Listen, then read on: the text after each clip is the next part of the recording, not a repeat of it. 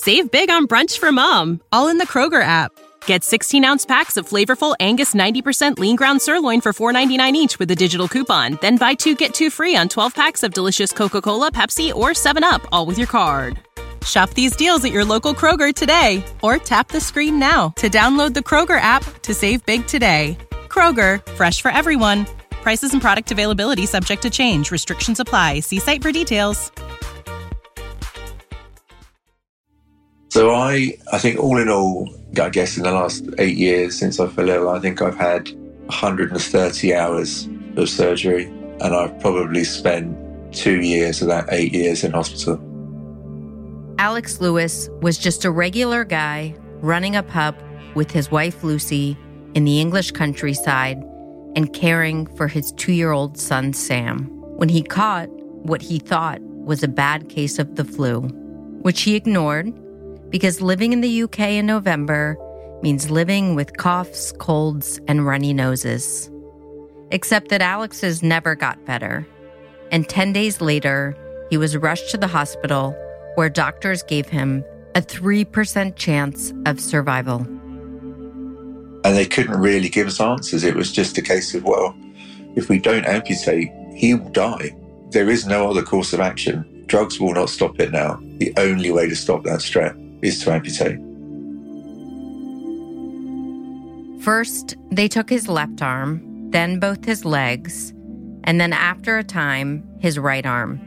Alex would also have to undergo facial reconstruction surgery as the infection ravaged his face and mouth. So much unfathomable loss.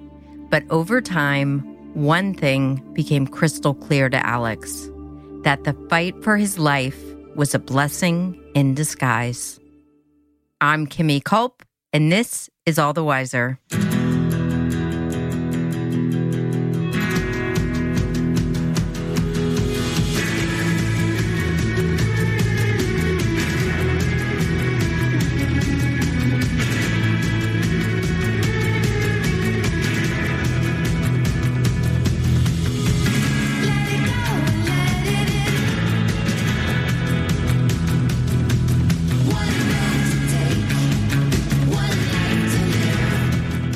Welcome to the All the Wiser podcast, where we share jaw-dropping stories of extreme adversity and the inspiring wisdom that comes on the other side of pain. We also donate $2,000 an episode to charities in celebration of our incredible guest.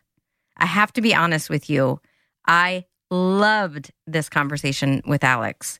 He was so articulate and funny and wise, and frankly, I was blown away by his story and all of the people that he brought to life in sharing it. In this episode, Alex shares how being a quadruple amputee has brought out the best version of himself, one that he likes much better than the old version of Alex. We'll discuss the latest in innovative technology that is improving lives for amputees, plus the one thing Alex says not to forget, no matter how bad you feel your life is at any given time. And if you aren't already, be sure to follow us on Instagram at All the Wiser Podcast to see photos and uplifting quotes from Alex and all of our guests. And while you are there, send us a DM and tell us what you think about the show. We love to hear from you, and we are always looking for feedback and ways that we can help you get the most out of our stories. And now, I bring you the extraordinary Alex Lewis.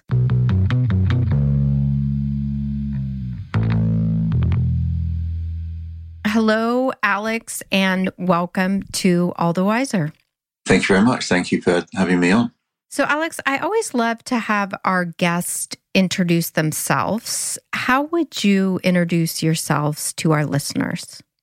I'm Alex Lewis. I'm a 42-year-old severe quadruple amputee, just living an amazing life in the south of England with my partner Lucy, my wonderful little boy Sam, my psychotic Jack Russell, and my feral cat. That may be the best introduction ever on All the Wiser. Succinct and to the point. I love it. So, Alex, I want to start at the beginning. Can you tell me about the backdrop of your childhood? So the backdrop of my childhood, I had an amazing childhood, actually. I grew up in the Hampshire countryside. I went to an amazing school, or 3 amazing schools in the Hampshire area.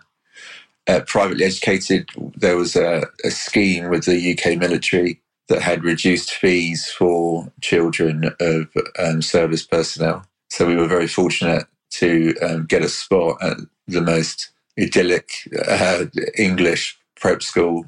Didn't study at college. Lost my way a bit as I went into kind of the 16, 17, 18, 19 bracket.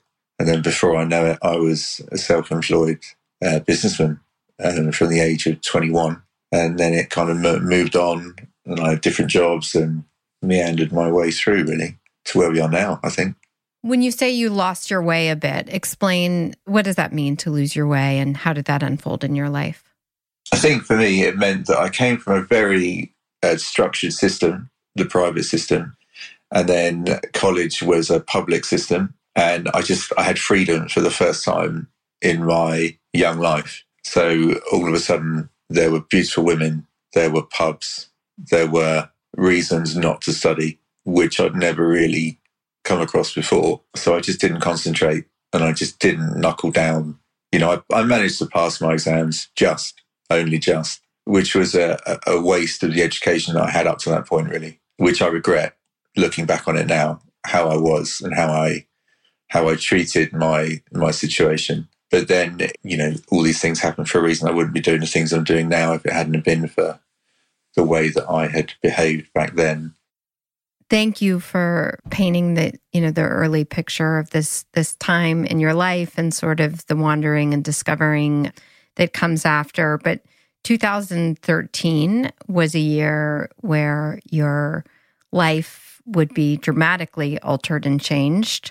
Yeah. Where were you in your life in 2013? So Alex Lewis, 2013, where are you? Who are you? Sort of what is your day-to-day? And, you know, how are you doing as a human being?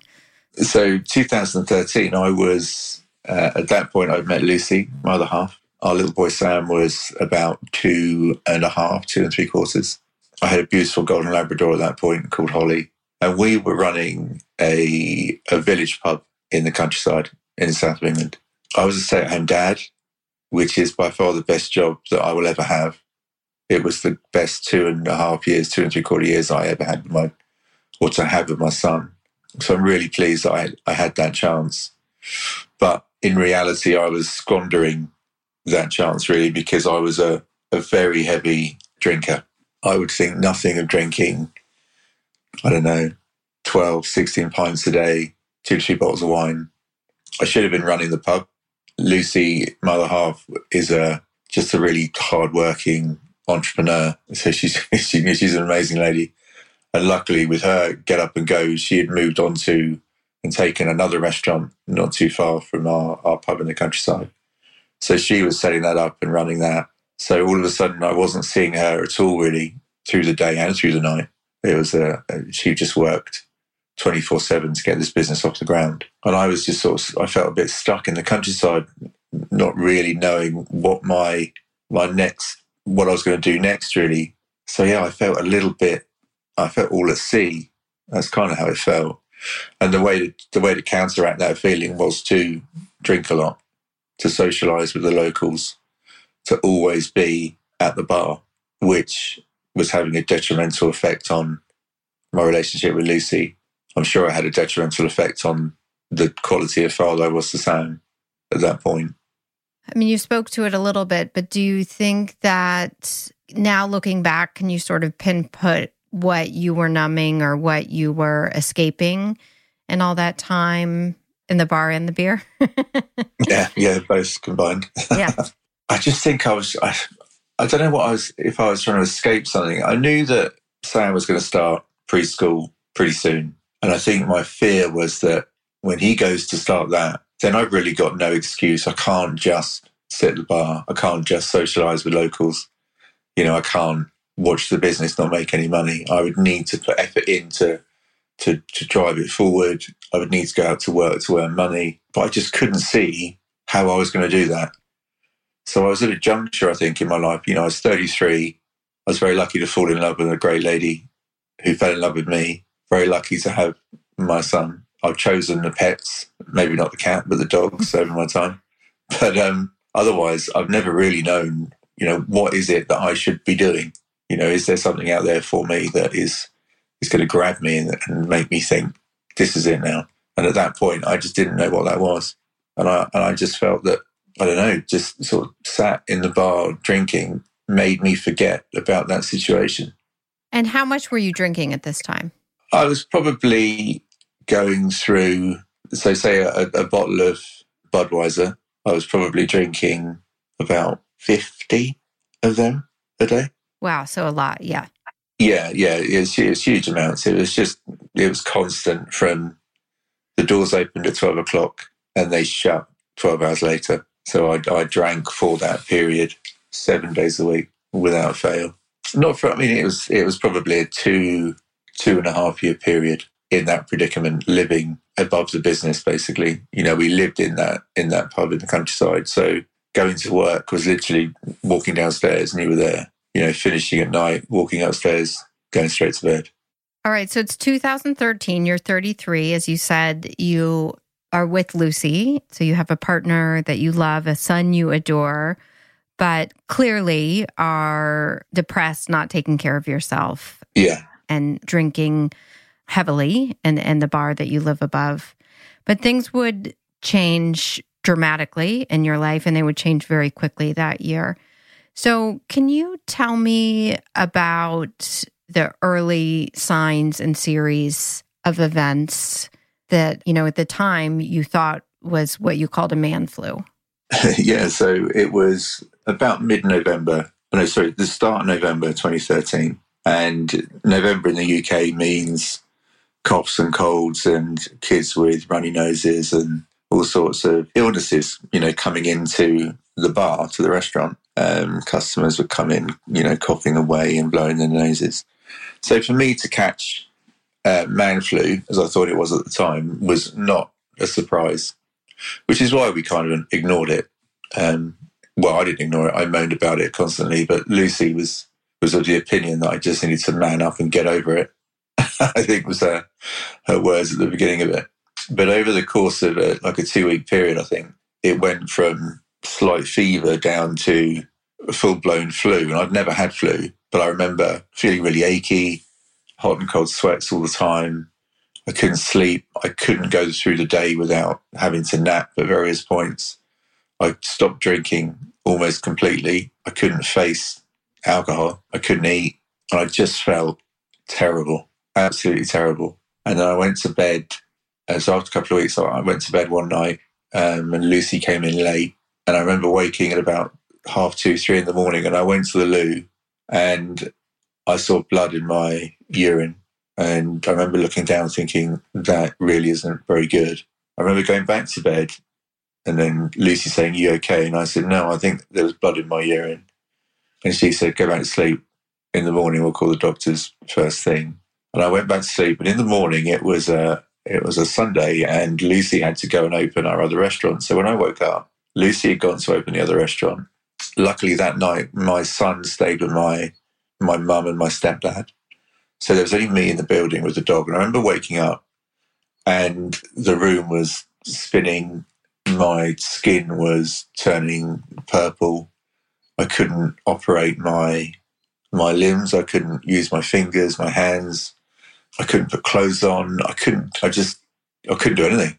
And I remember just kind of getting myself up to a seated position in the bed and just thinking, what is going on? And then there was a knock on the door downstairs. So I staggered downstairs and fell like the second half of the stairwell. And I got to the back door and I just pulled the lever down and the door came open. And there was Lucy and my stepdad looking at me. And I don't remember too much about this, but I remember the look of horror on Lucy's face and horror on my stepdad's face. And then the next thing I know, they've got me sat in the restaurant. The next thing, paramedics come through the door, and I didn't know what was going on. I had no clue. But the paramedic said to Lucy, look, he's really unwell. We need to get him to hospital in the next 20 minutes. We need to go now. And it was immediate. And I was put in the back of the ambulance, rushed to Winchester, which was 20 minutes away, into ICU. And that's where I stayed for a week or so after that. And what would you later discover that they were witnessing physically that caused that reaction in Lucy and your stepdad? Well, later, when I arrived in ICU, all these questions were asked. And I remember lots of people in blue scrubs just sort of screaming questions at me. And it was, where have you been? What have you eaten? Who have you been with? But one of the questions I remember being asked was, have you been near any watercourses? And I think Lucy answered no. And I remember tugging on her sleeve, or trying to, and saying, you need to tell the doctors about, we had a river at the back of our restaurant in Stockbridge, our second site. And we had a storm drain at the back of our site in the countryside. So me and the dog were always around water. And as soon as they knew this, they thought I might have contracted Weil's disease, which is through rat's urine. And I was about to be treated for that when a consultant, a South African chap, came in, and he said, have we found out what this gentleman is suffering from? And one of the doctors said, yes, we think he's got Weil's disease. And he sort of looked me over, I think, and almost immediately said, scrap that. This guy's got strep A. I've seen it once before in Cape Town. We need to treat this man right now for strep. Now, in the UK, strep just means sore throat. We had no idea what strep A was. The next thing I know, I'm placed on life support. And that's where I stayed for, nearly 4 days, to the point that at one point I had a 3% chance of survival. The doctors had basically said to Lucy and my mum that I'm not going to survive. And they were told to go away and prepare to say their final goodbyes on the fourth morning. So, as you said, you're given a 3% chance to live. Strep, which can present in some people, right, as a simple cold, is ravaging your body. Can you explain what happened now that you have clarity and understanding around it? What is happening in your body? So I guess the layman's term is basically my body was being attacked from the extremities in. So the strep was basically destroying all my nerve, tissue, muscle. So all my fingers had turned black. My feet were black. My ears were black. My nose was black. My lips were black. And what strep does is as it creates this path of destruction, all it's trying to do is get to your heart to kill you. And we were racing against time to try and stem it and treat it, to stop it from getting to my heart, is the layman answer, I think, really. So your organs are shutting down. You're put into a medically induced coma, is that right? Yeah. At what point do you first become cognizant of the reality and severity of your situation and your health? So I didn't really understand the severity of my situation until I woke up on the fourth morning, and I remember looking up thinking, where am I? And then lots of people that I recognised coming in to see me, Lucy, my mum, my best mate had flown in from Courchevel at that point, and other friends and family. But they couldn't tell me the gravity of the situation, because all we were being told is that the hospital that I was in would no longer continue with my care, that I needed to be transferred to another hospital, which was about 30 miles away. Now, we asked why, and we always got the same answer: we cannot continue with your care. We weren't told what was happening next. And when I arrived in Salisbury, the next hospital, it became apparent that I was to have my limbs amputated to try and keep the strep from my heart. So that is why you ended up amputating the limbs, to cut off the strep from reaching the heart. Is that correct? Yeah. So when I got to Salisbury, I remember going into the ICU there. They transferred me onto this really comfortable bed. This bed was ultra comfy. I remember lying there thinking, this is much better. I can happily spend some time here. And all of a sudden, the next thing I recall is my room being empty, and a door behind me opens, and in walks this beautiful lady in blue scrubs, and who looked like she'd just come from the theatre. And I'm looking at her thinking, wow, you're really attractive. And she circles my bed and she said, "Oh, hi, my name's Alex. Nice to meet you." And I said, "Oh, it's funny. My name's Alex too. Great to meet you." And she said, "How are you?" And I said, I'm very well, thank you. Very well. How are you?" And she said, "I'm well, but you're not very well at all." And I said, "Oh, really?" And she went, yeah. And she paused for a second or so and then said, "What we're going to have to do is we will amputate your left arm above the elbow first, because the strap is higher up and close to your heart on the left. So that would be the first limb to go. We will try and save your lower leg and knee joint. You'll certainly lose your feet and ankles on both legs. On your right arm, it's not as aggressive. So we think we can carry out some pioneering surgery to try and save your arm so you can keep a hand, or at least some partial movement of your thumb and forefinger. And you'll certainly need some surgery on your face. We'll provide you with a temporary skin flap to excise the dead skin. And then we think we'll be able to move parts of your right shoulder onto your face to give you new lips." And then she walked out the room as if it was a kind of average conversation on I don't know what day it was, Tuesday or Wednesday. I remember lying there just thinking, that didn't really happen, did it? That conversation? Well, first of all, I know that you would have nightmares, but what is this process of acceptance or lack of acceptance with that information? There was no process of acceptance. I freaked out. I wanted to escape. I wanted to get out of bed, get somebody to get me a wheelchair to just get me home.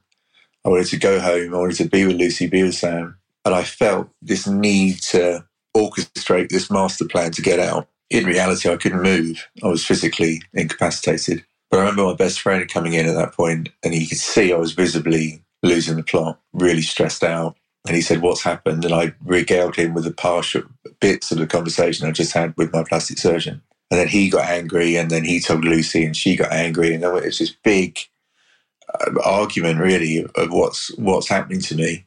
And they couldn't really give us answers. It was just a case of, well, if we don't amputate, he will die. There is no other course of action. Drugs will not stop it now. The only way to stop that strap is to amputate. So the next sort of 12, 16 hours, I'm sedated. The following day, I wake up and a trauma psychologist comes into my room and she said, "You're going in for surgery today. We're going to amputate your left arm." I said, "Yeah. How do you feel about that?" And I said, "Well, I'm gutted, really, because I'm left-handed." And she said, "Look, if you don't amputate your left arm, you'll die. You won't be here tomorrow. So what do you want to do? Do you want to live?" And I said, "Well, of course, yeah." And it was very clear cut from her. But the way she delivered it, it was like a bomb going up in my mind, as if to say, "Got it. Okay, I totally get it now." And then I was really at peace with it. So I went into surgery, came out, and I was missing my left arm. But I didn't freak out about that from that point. And then my legs were to follow. Unfortunately, we couldn't save the knee joints. Now, that was a shock. We didn't know that at the time going into surgery. So when I came out of surgery, I remember waking from the procedure, it was long. It was 14, 15 hours of surgery. And when I woke up, I remember two nurses who I was getting on with really well up until that point were dressing my legs, or what was left of my legs. And the visualization of not seeing your legs there and what remains was just horrific. So I had a terrible moment with that. And then the right arm they tried to save, and they did successfully for a time. Unfortunately, I was to lose that 7 months down the line in a very freak accident at home, which resulted in the amputation of my right arm below the elbow. And, they did rebuild that arm with my left shoulder, and they did rebuild my face with my right shoulder. The plan that my surgeon relayed to me on that very first meeting was carried out almost to the letter, really. So you wake up from that surgery thinking that you were going to have more of your legs than you actually did. Is that correct? Yeah.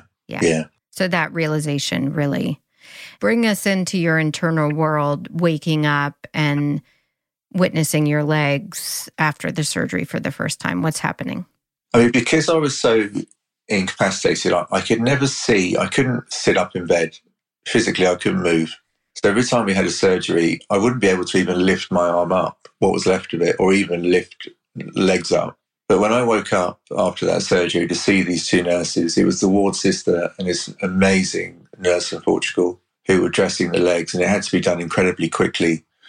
But what had happened is that the strep was so far advanced up my leg that it took all my skin up to my groin. So my legs, to put it rather crudely, they looked like sausage meat without skin. And I'd never seen anything like it in my life. And I think it was just shock when I saw it. But anyone in sound mind would have been reviled by what they saw, because it was disgusting. It was awful. And I don't really think I was supposed to wake up at that point. But as soon as I did, and I twigged that they were my legs, or what was left in my legs, and all that was my flesh that was being bandaged up, I just screamed in agony. Now, I don't remember whether it hurt or not. I just think that just seeing it was enough to trigger, this must be really painful. You should be feeling this. And then your face, explain what happens to your face, your mouth, your lips. So in the early days, the temporary skin flap was very, very small. I'm not even sure where they took it from, to be honest, but they put it on they excised all the dead skin and they put a temporary flap over my mouth. Now that skin contracted to a point that it was the size of my mouth was the size of a 5p coin, a quarter, I guess. It was very, very small. And it was painful, and I had no way of really eating. I don't think I had solid food until I was into about March the following year. But it was always deemed that this was just the beginning of a long, long process of multiple operations to get me back to looking like Alex. So my surgeon said, look, we will rebuild your mouth. We can do this. It's a world first. It's never been seen or carried out before. We're going to do it here. You've got the right skin. The area is intact. We haven't taken any skin grafts from that area. We can use this to rebuild your face and get you looking like you used to look. And now Lucy and I, all through this facial process, would giggle and, I'd say to Lucy, what sort of lips do you want me to have? She would say, well, if you can look a little bit like George Clooney and Brad Pitt together, that'd be fantastic. So we would tell my surgeon, I want to be the product of a Brad Pitt and George Clooney love child. That's the look I'm going for. If you can make that work, that'd be great. And she would laugh and sort of play along with it. And when it came to the surgery, it was a 3-day event. There was the old skin to take out. The temporary flap was cut out from my face. And then some sponge was stitched in to soak up any fluid. And then we had to leave that in for a period of time. And then it was the big surgery. And I was really excited by it, because I'd always been told that I would end up looking like me, the original me. So we had the surgery, and I remember waking up. I think it was a 21-hour surgery. It was a huge, huge amount of time under anaesthetic. And I woke up, and I remember looking around, and the surroundings were, I was back in intensive care. Now, immediately, I thought something had gone wrong. Now, we had one shot and one bit of skin to make this work. So I remember looking down and seeing my nose, and then seeing this huge, bulbous bit of white skin protruding from where my lips should be. And there was a conical piece of skin, like a witch's hat of skin, coming out of my chin. And luckily, my surgeon was by my side when I came round, and she said, look, you've been freaking out. Please let me explain. And then she talked me through just what the next stage of the process was. And I think Lucy and I, we were just very naive in thinking that I was going to go in for surgery and come out looking like Brad Pitt. Yeah. I think that was, maybe we were just masking all sorts of things at the time.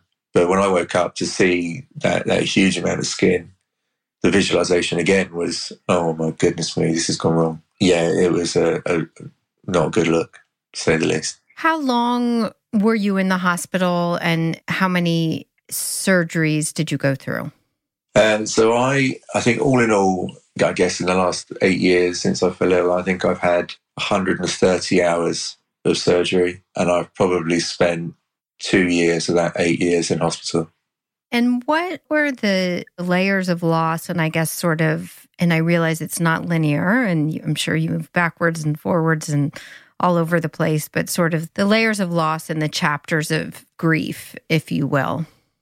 When I was in and out of the surgery or the theatre for the first 6 or 7 weeks, you had no time really to think, because you were always in and out, sleeping off your anesthetic. All of a sudden, you're back in the following day, and then 2 days after that. So you had no time to lie and think about just what was unfolding. And it was when I was moved on to the ward, when the majority of my surgeries had finished early on.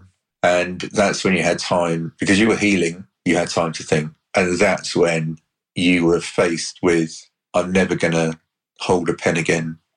I'm never going to be able to stroke the ear of my dog, ruffle my son's hair, feel that connection, never be able to cup Lucy's face, to kiss her like I used to kiss her. All these things start to creep in, and trying to stay buoyant when the nights are long. You know, you're tucked up in bed from 8 o'clock in the evening to 6 o'clock the following morning. You know, I can recall vividly, I spent, it must have been hundreds of hours looking at the ceiling thinking, I just don't know how this is going to work. Now, at no point did I ever think that I didn't want to be here. At no point did I think I should die. I always knew I had things to live for. I knew that I had Lucy, I knew I had Sam. But what I wanted more than anything else was to be with them. Everything in that hospital unit, even though at that time it was subconscious, I didn't really know it for sure. And it was way down the line when it became apparent as to why I was fighting. I just wanted to be with them. And I think that was the reason I got through. Well, that's the reason I'm here now. It was those guys. It was Lucy and Sam. Your love for Lucy and Sam. Yeah, without a doubt. And, you know, you've said that you have a bizarre fondness for this time, that you were able to play a leading role in a drama involving hundreds of people, you know, who are investing their time and emotions and their talents and their gifts and giving you a chance at leading this new life, which would ultimately become a really exciting life, a meaningful life, and one we're going to talk about more. But what do you mean by that? That if you can explain that fondness and that role you played. So I think right at the beginning, there was one moment in particular which stood out amongst many, many incredible moments that we had in Winchester and in Salisbury. But when I was in Salisbury, I remember so I got there, I think the third week of November, and I hadn't seen Sam until it came round to Christmas. And the nurses and my surgeon and Lucy said, look, let's bring him in. It'd be great for him to see you. He wants to see you. And I was desperate to see him, just absolutely desperate. I missed him terribly. So they said, look, Christmas Day, one of the surgeons gets dressed up as Father Christmas, and it's a really big deal, and lots of family come in. We make it really big, song and dance about it. And I thought, this is going to be amazing. So Christmas Day comes around, and I woke up, like everyone does Christmas Day morning, excited. But there was no tree, no presents. It was just going to be my little boy. So I waited until about 10:30, 11 o'clock in the morning. And where my bed was situated in the ward, I could see the double doors at the end and see who was just about to come through the double doors. So my eyes were transfixed on these doors all morning. And then all of a sudden, Lucy's face comes into view. And as soon as I see Lucy's face, I had nerves in my tummy. I had butterflies. It was just the most incredible feeling. And Lucy pushed the door open, and the nurses were trying to cajole Sam to come into the unit. So Lucy walked in ahead, and then my little lad, bless him, came running in after her. And he grabbed her leg and was walking behind her. And then he came out from behind her legs, and he was looking around for me. And I felt like I was trying to sit up, but I couldn't do it. And I just sort of caught his eye, and he stopped for a minute. He walked forward a little bit more, and he looked at me, and then he hid behind Lucy's legs. And I could see it in his eyes that he didn't understand what he was looking at. My heart just sank like a stone, because I wasn't thinking with any great clarity. It was just excitement. And I was desperate to see him. I wanted him to run in and jump on me and give me a hug and a kiss and tell me how much he missed me. And I didn't get any of that. What I had was a very scared, nearly 3-year-old, desperate to get away. He didn't want to be in there. He didn't understand what had happened to Daddy. Lucy tried her best, but it was futile, unfortunately. And they left that night or that afternoon. Then they walked out of the unit. I just plummeted. I was so sad, unbelievably sad. And one of the nurses had always, her and I had this great relationship, and we would always chat long through the afternoons, and she kept me really buoyant. And she tried to chat to me, but I just wasn't having it. That afternoon, I was just down. I didn't want to talk. I didn't want to talk about it. I just wanted to curl up and pretend it never happened. Now, this nurse then went to the head of ward and said, look, Alex is really bad. He's never, ever plummeted like this. And we've all seen what he's gone through. What can we do? So the ward nurse, she rang Lucy and she said, look, Lucy, I'm really sorry. I saw what happened with Sam and you, but Alex is really dipped and we cannot get him out of it. And this isn't him. This is most unlike him. Is there anything in his life that could cheer him up? And Lucy said, look, the only thing in his life that he loves more than me is his Labrador. And the nurse said, bring her in. Wait till it's all quieted down here, and then at about 9 o'clock this evening, bring her in. And Lucy said, are you sure I can bring a Labrador into the ICU of the hospital? She said, surely there must be rules against this sort of thing. And the nurse said, it's Christmas Day. She said, I can do what I want. And so that night, unbeknownst to me, was this amazing plan being hatched to smuggle my Labrador up onto the 4th floor and into the ICU. I had my dinner, and again I was awake, and I saw Lucy's face in that porthole of glass, and I thought, what she's doing back? And then the double doors just sort of flung open, and my Labrador came bounding in, and was just this ray of sunshine, delight, unbridled happiness. She just wanted to be there.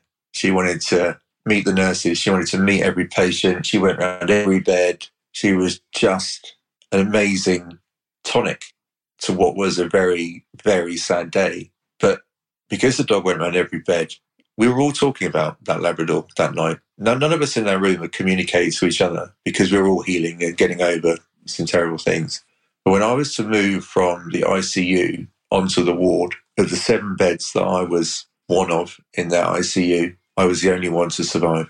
So my Labrador, in that short space of time, was just a little bit of life at the end of someone else's life. To think that she made so many people happy, buoyant, joyous in that what felt like 15 minutes was just wonderful for all of us, I think. And I think from that moment on, I just saw everything that was going on around me in a different light. And it did. It changed the way I looked at my healthcare. It changed the way I understood my surgeon. I love that story so much, Alex. And this is the perfect sort of segue. So we are a podcast about personal transformation, and you were changed as a man. You know, you said that you were changed as a father, a partner, and as a human being. I'm curious, each of those buckets, if you can, how did this experience change you as a father and as a partner? So I think there was one moment when it became crystal clear why I was so buoyant about the future, why I had understanding. I had so many people doing things behind the scenes.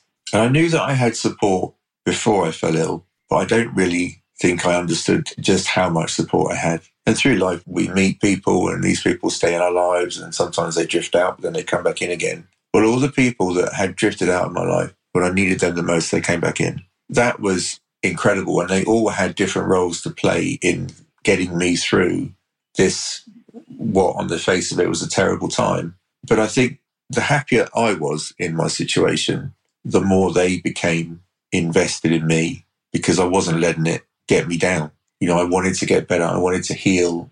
I did everything that the doctors and the nurses and my consultant told me to do, all the research that went on. So we knew about wheelchairs, adaptions, prosthetics. We knew what was available. We could see.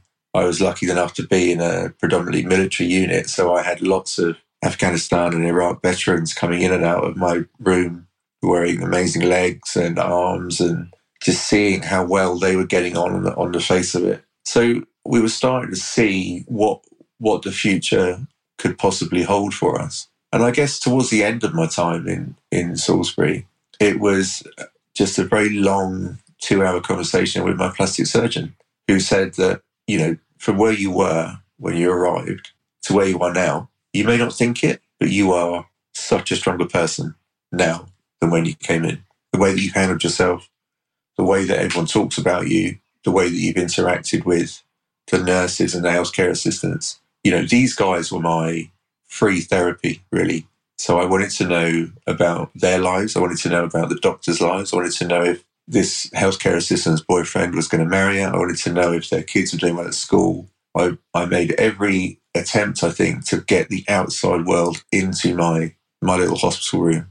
And all of a sudden, it created this whole bubble of, I don't know, just things to look forward to, simple things that I had lost complete sight of prior to falling ill.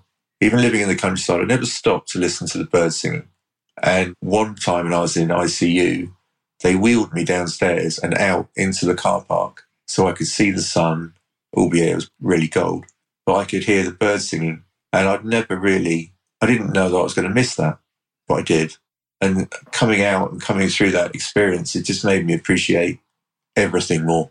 Not just Lucy and Sam. It just makes me appreciate who I am, who I have behind me, all the people the thousands and thousands of people that have supported me in the last 8 years, all the projects that we've been involved in. This came from one extraordinary piece of what we thought was bad luck, but in the end, it was good luck. And you've talked about Viktor Frankl's book, which has come up on this podcast several times, A Man's Search for Meaning. And, when we started this interview, you said, or what I heard you say was that at times you felt void of meaning, right? And purpose. Yeah. So I'm curious about the impact that book had on you. And do you start to feel, as a result of everything that's happened, that now you are shifting into getting clear on the meaning and purpose of your life? The Man's Search for Meaning came about through a random email from Chris Martin of Coldplay, who, I don't know how he heard about my story, but he'd read it somewhere. And he managed to get hold of an email for me, and he sent me a personal message. And I thought, one, that's really random that someone like that would email me. And he wrote the most eloquent email, just saying, look, I've read about your story. I think it's amazing what you're doing. I think if there's one book that you would really resonate with, it would be Frankl's Man's Search for Meaning. And he said there'll be something in that, there'll be a passage in that book which will resonate more than anything else. And I was reading through it, and it wasn't a quote from Frankl, but it was, once you work out the why, you will endure anyhow. And it just struck me like a lightning bolt that the why was Lucy and Sam. They were always my why, but I'd forgotten about it. For whatever reason, it completely slipped my mind prior to falling ill. But it took falling ill to remind me of why I fight to regain independence, to do everything that I do. But they were just the beginning of the why, and the why has obviously expanded over time to communities, groups, people with limb loss, limb difference, people in Sierra Leone, Uganda, Ethiopia. It's just the why has grown and grown and grown. And because of that, that large why has given me a much clearer and greater purpose, I think. Something that what I do now is a million miles away from what I did prior to falling ill. That it's, I wake up every day thinking, what can we accomplish today? Every day is a good day. I don't wake up thinking, oh, it's the same old, same old. That's not there anymore. And that chance email, the fact that it came from Chris Martin, man, I mean, that's like really cool. And I've never been cool. It just gave me this most amazing feeling. And I've met him since, and I thank him all the time. I've still got his email, and I remind him that, that if I hadn't read that book, if I hadn't read that, the why and the how, it just gave me clarity, a clarity that I've never forgotten about. And you have said you like your life much better, right? Definitely. And this idea that the quadriplegic life is a bad life couldn't be further from the truth, that you really have this wonderful life. So if you can sort of juxtapose, again, the transformation, pre-Alex and post, and how you're changed and why it's better, how would you illustrate that? I think the pre-Alex was just on a very slow treadmill, unable to get anywhere, and he couldn't understand why. And the post-Alex is of the understanding that only I can make the shift, and I understand that I have the impetus to do it. I think if you'd have said to me prior to falling ill, do you reckon you'd ever be able to get through quadruple amputations, 130 hours of surgery, nearly losing your life, and dealing with it, and then beginning to enjoy it, and then building on it to where we are now? I just would have looked at you in a way as if to say, don't be ridiculous. I just want to end it. Why would I want to live like that? I've actually found that I just love the fight. I love that it's difficult. I enjoy that it pushes me and it tests me, and it just brings out a much more focused and better me. It's been a blessing, a very disguised blessing at the beginning, but it's just become really clear over time. If it hadn't have been for quadruple amputation, would I still be with Lucy now? Probably not. She wasn't going to stick around with someone like me that was just sort of languishing, doing nothing. And then if I wasn't going to be with Lucy, then how would my relationship be with my son? Well, probably not that great. One thing I'm excited to talk to you, Alex, as we talk about meaning and purpose. In preparing for this interview, I had a lot of fun learning about your passions and the meaningful work that you're creating in this world when it comes to technology and design. I learned about the microchip implant you had, and I found it to be fascinating, the change that technology can have in your life. And I would love for you to be able to explain to our listeners, we didn't spend a lot of time talking about loss, right? Loss of things prior to falling ill that you had and would eventually have to relearn or adapt. But, you've explained something, that most people would take for granted, which is, finding your keys in your pocket and getting in the front door would be 25 seconds. And for you, that's 25 minutes of your day.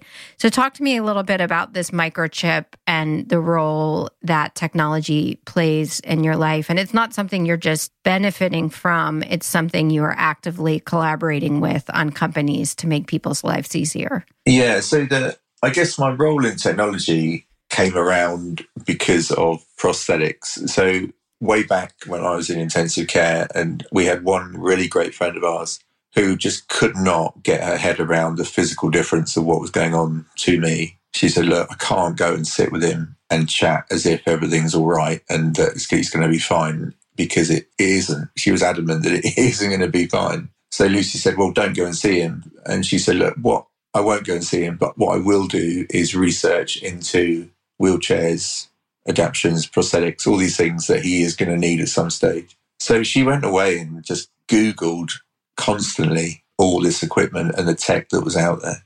In my mind, I was going to look like a kind of hybrid RoboCop / Iron Man thing coming out of London.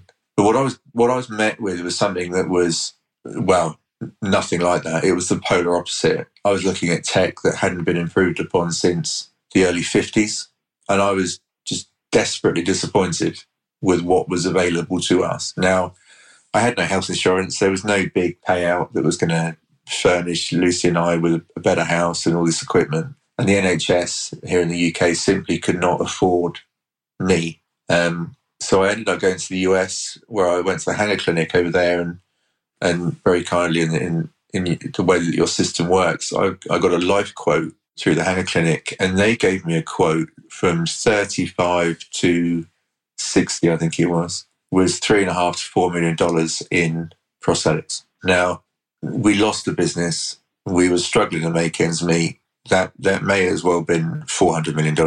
We simply could not afford it. So when we flew back to the UK, I was really dejected. Lucy was very sad for me. And then I decided I took a chance on a public speaking engagement at a school, a local school to where I live.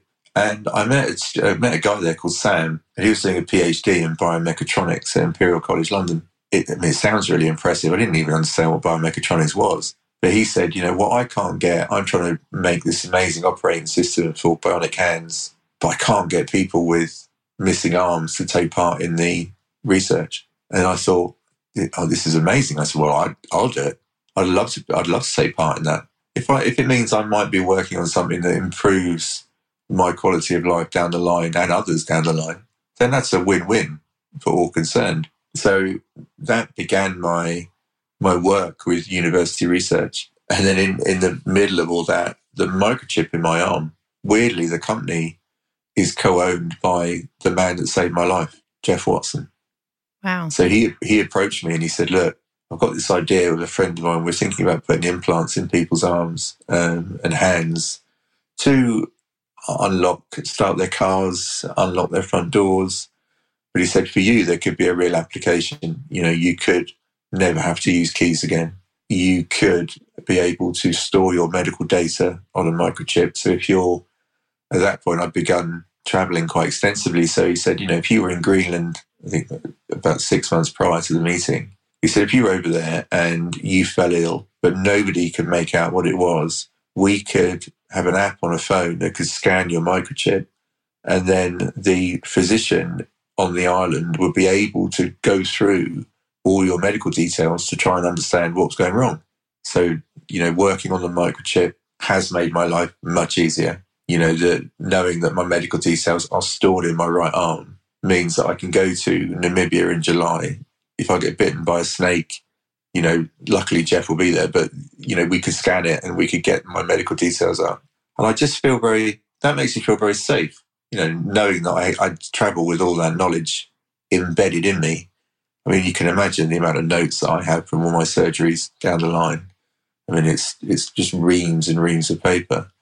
But to think that that's now embedded on my arm is an amazing piece of technology, really. Yeah, that you can have your ID, your medical information. Yes, all of the ease that it can create.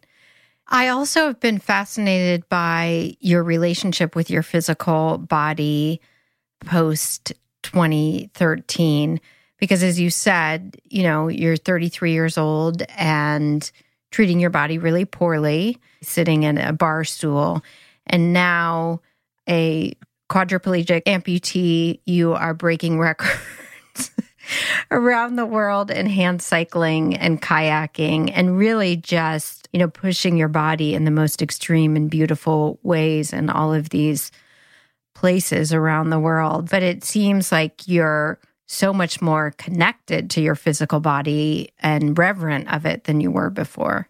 Yeah, I mean, I think, and the reason being is because I had a complete shutdown. Everything failed, and I had a reboot. It's like a computer going offline and everything being wiped and starting again. And I think I knew that I was able to, not many people get that chance, to have all the problems of the past and all their bad life choices almost pale into insignificance when you survive something like strep and quadruple amputation.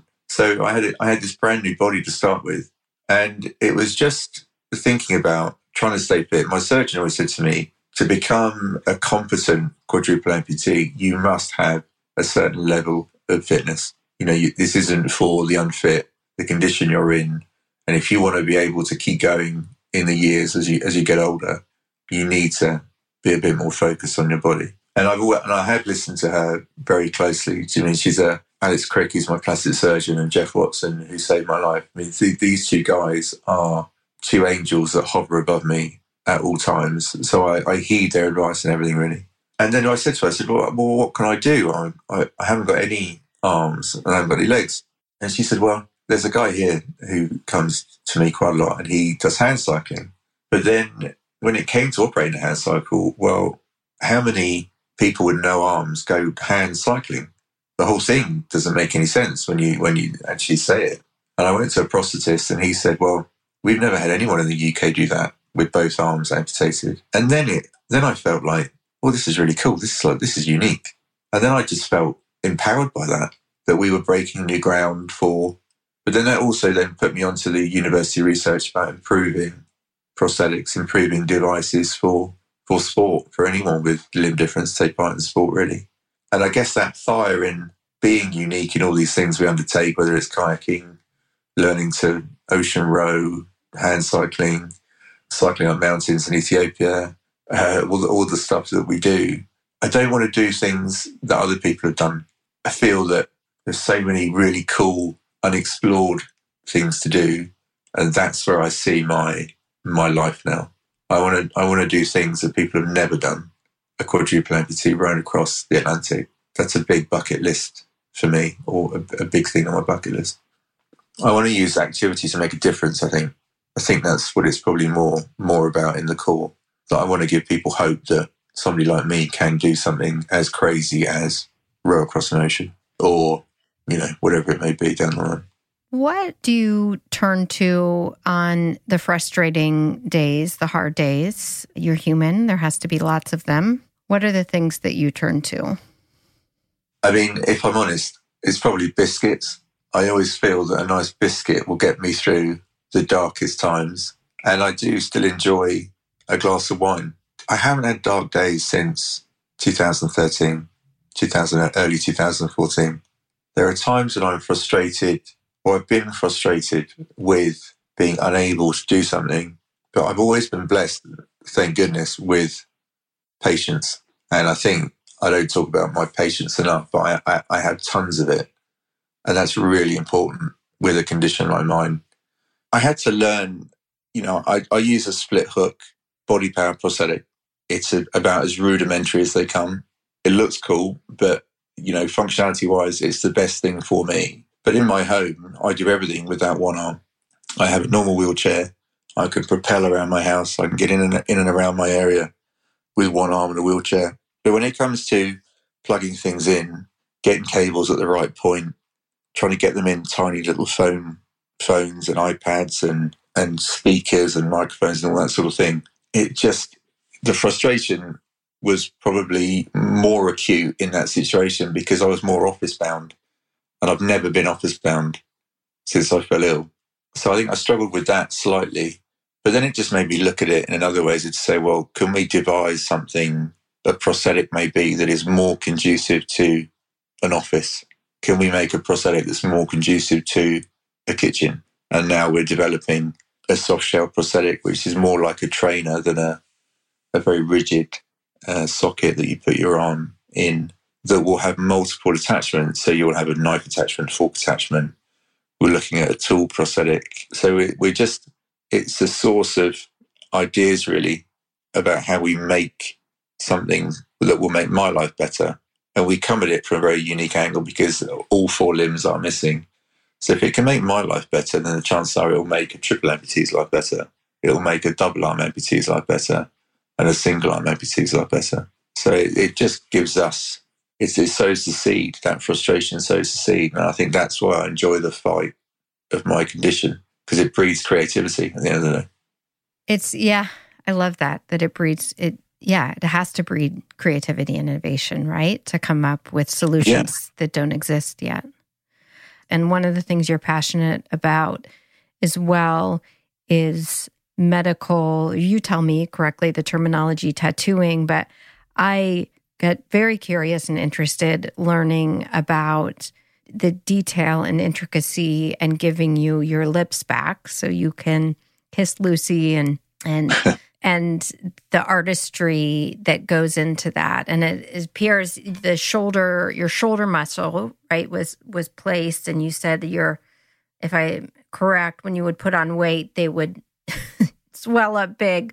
But the details down to the freckles, the curvature of the lips, the coloring, the exposing the freckles to the sun to create. So talk to me a little bit about that and the difference that medical tattooing and reconstruction can create in people's lives, the impacts. The impact is massive. When I was in Salisbury and I was looking at this huge amount of white, puffy skin, I couldn't see how that was ever going to look like it does now. And it wasn't until I had I think there was about 7 or 8 surgeries all in all, just on my face to reduce the size of the swelling from the shoulder muscle. And it was the last surgery that I had. And my surgeon said, look, once we have this one done and you've recovered, we can then look to get your face tattooed. And it was only 2 weeks afterwards when I went back to see her, and she said, right, well, let's organise a meeting with the tattooist. And I said, so what tattooist? Is this a specialist who lives locally? And she said, no, it's a tattoo parlour in Salisbury on the High Street. And I said, hold on, let me get this straight. So I'm going to entrust somebody that would usually draw huge eagles and, tribal tattoos on great big burly guys. These guys are going to make me look like the old me? And she said, well, they've never done it before, but yeah, you would be the first to trial it down here in Salisbury. And when she said trial it, I was adamant I was not going to do that. In the UK, there's a lady called Katie Piper who had acid thrown over in an attack many years ago, and she had some work done with a lady called Karen Betts. Now, Katie Piper and I weirdly grew up in the same town. Not that we ever met. And I got in contact to her foundation, and she put me in contact with Karen. And I got chatting to Karen, and the more that I looked into her work, and it just looked unbelievable what she was doing, I thought, right, so this is the lady that we think can do the work. And I went back to my surgeon and I said, right, I think I found somebody who looks like they do more facial tattooing than the guys in Salisbury might do. And she said, well, I'm not letting anyone just tattoo you. I need to go and meet this lady. So I took my surgeon up to London and I met Karen, and I needed about 20 hours, I would think. But then Karen said, look, I've read about your story. I've spoken to Miss Crick about you. I'll do it for nothing. I have a foundation, and everything that you're going through and what you want to do and some of the things that I had done at that point, she said, I think it's amazing. So I'll do the work for nothing. And then began this. I mean, I'm not a huge fan of tattoos. I mean, it was so painful just underneath your nose and on your lips and on skin that had so many surgeries on it. But all of a sudden it went from bright white to some freckles, different colour, and then a build-up of colour.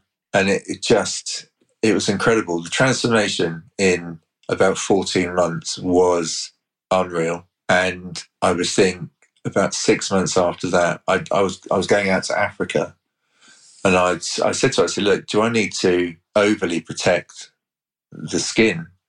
And she said, no, it's got to go the other way. You've got to burn. When you're out there, you need to let that white skin go as red as it can. And it's going to be painful and it's going to be itchy, but you need to get that base colour into your skin so we can then work our magic with the 3D tattooing.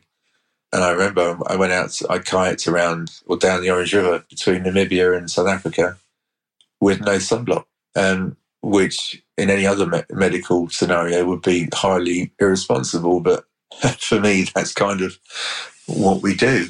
And I came back and I had a few more sessions with her, and this pointillism method of tattooing colour and my lip colour was done. And I reckon it probably took about 2 years to get to the point where I remember being in a lift in London, and I looked in the mirror. I didn't see the Alex, the surgical Alex. I saw the old Alex. There was a glimpse of the old me visually and facially, and it just made me feel $1 million. The impact it has on people because they know the story and they see that it's surgical, but now they have to come up really close to quite understand what's gone on. That from a distance, I do start to look like the old me, which is just a feat of incredible skill and generosity, really, from these people. Artistry, generosity, skill. Yeah. Where do you think you would be in your life today without the strep and without everything you went through in 2013? I think I'd be probably still in the building industry, jobbing from one site to the next, maybe. I dread to think where my drinking may have got me in a health perspective. I wouldn't be with Lucy. She wouldn't have stuck around. Life would be awful, I think. I think I was on that path and really close to screwing it all up. That strep just, for whatever reason, decided that I'm here for you. Let's get you out of that. Yeah, I dread to think where I'd be now if it hadn't been for strep. What do you hope people take away from your story? I guess any one of us, we've all been through bad situations, bad times. And I think with illness, we can all remember just how ill we were when we had something that just makes you feel really, really bad. You didn't really know how it was going to affect you long term, or, that's as bad as my life's ever been. That kind of moment. Well, for me, that was death, really. I was on the cusp of death. And I think I was more fearful in reality of losing my family than I was of dying. And I think if I hadn't have had strep, and being unable to then start again with Lucy, start again with Sam, rebuild damaged relationships, have that chance, I wouldn't be where I am now. But to let it get to that point was reckless, silly, not necessary. So many things. It just didn't need to happen. And I think if any kind of takeaway from this is that just don't let it get that far down the line. There are avenues out of however bad you feel your life is at that time. There are routes, and you build these teams around you. You're only as strong as the people that you have in your life. But I forgot that. So I just urge anyone that's listening to not forget who you've got around you, because they'll be your why when you need it the most. They'll be the reason that you fight and you keep going. But there's no need to let it get to that point, really. I think quadruple amputation has been the best thing that's ever happened to me. And if you had the ability to magic up a pair of new legs and it will give me back my legs and give me back my arms and my face, I wouldn't want it, because what I've learned over the last 8 years, who I've met, what I've achieved personally, professionally, physically, it's a whole life in itself, really. It has been the best 8 years. Thank you, Alex. And, I must say, often these conversations obviously are really introspective. You do an incredible job of bringing other people to life and the role that they played in your healing and your thriving in the way that you are today, whether it's Lucy or the doctors or your dogs. So I really appreciate that, and thank you for that. So not only sharing your journey, but the many people who surrounded you. Yeah, I'm very fortunate to have just amazing people in my corner, really. Yeah, it's been just life-altering in a great way. All right, we are going to end with something short, sweet, and fun called Lightning Round, where I am going to just fire off something quick, and you share with me the first thing that comes to your mind. Okay. Favorite curse word? Oof, fuck. Ooh, for a hot minute, I was afraid you didn't say curse words, so I'm glad you said fuck. Best piece of advice you've ever been given? Ooh, that's the opportunity one. Take every opportunity. Top thing on your bucket list? Definitely rowing across the Atlantic. Best way to spend a Sunday? Oof, long lunches on the riverbank of our restaurant in Stockbridge with some nice wine and some great company. Sounds lovely. Biggest pet peeve? Oh, I don't know. What's my biggest pet peeve? At the moment, it's my Jack Russell that refuses to go to the loo outside. That's really grating at the moment. That's getting to me a lot. So currently, that's the problem. It's a very fair frustration. So we chatted before we started. Sam is 11 now, and you were gushing about his laid-back, easy 11-year-old boy ways. My hope for Sam is? My hope for Sam is that he understands just how important he was in his mother and father's journey at the beginning when his father fell ill. I hope he understands just how important, he's the reason. I hope he understands that, and I hope that he learns that. Alex, thank you for your time, your generosity of spirit, of sharing all of the aspects of you and your story today. We're so grateful and really excited to share this with our listeners. Well, no, thank you so much for inviting me on. Thank you for listening to today's conversation with Alex. Our producer, Erica, asked me to share one thing on my bucket list, and it is new. And it has been inspired by one of our upcoming guests. But I have decided that before I die, I will jump out of a plane. So stay tuned and hold me accountable. Jumping out of a plane is on the bucket list. Today's charity, and there is always one, and I love it when they are incredibly fitting and aligned. So Alex chose to give his $2,000 donation to Project Limitless. This is being run in the UK through the Douglas Bader Foundation. And the video, it's not hard to make me cry, but I cried very quickly seeing these kids. Their goal is for every day of the year for for one child with an upper limb difference to receive a new prosthetic. So they have this big waiting list of kids that are in line to get this easy-to-wear, soft-to-touch prosthetic that they can learn to use and to adapt. And each child not only gets the new prosthetic, but they get the support to learn how to use it and to guide them. And anyways, it's really incredible. And it's all for kids getting prosthetics that obviously just bring credible ability and joy into their lives. So today we are proudly supporting Project Limitless.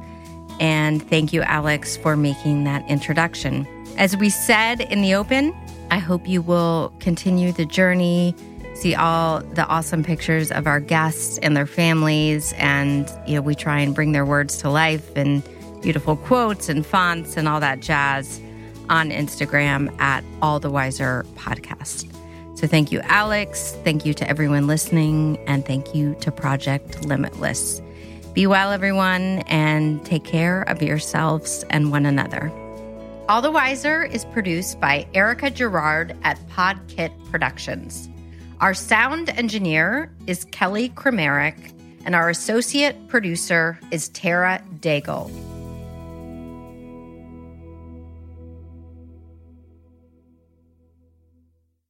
Save big on brunch for mom, all in the Kroger app.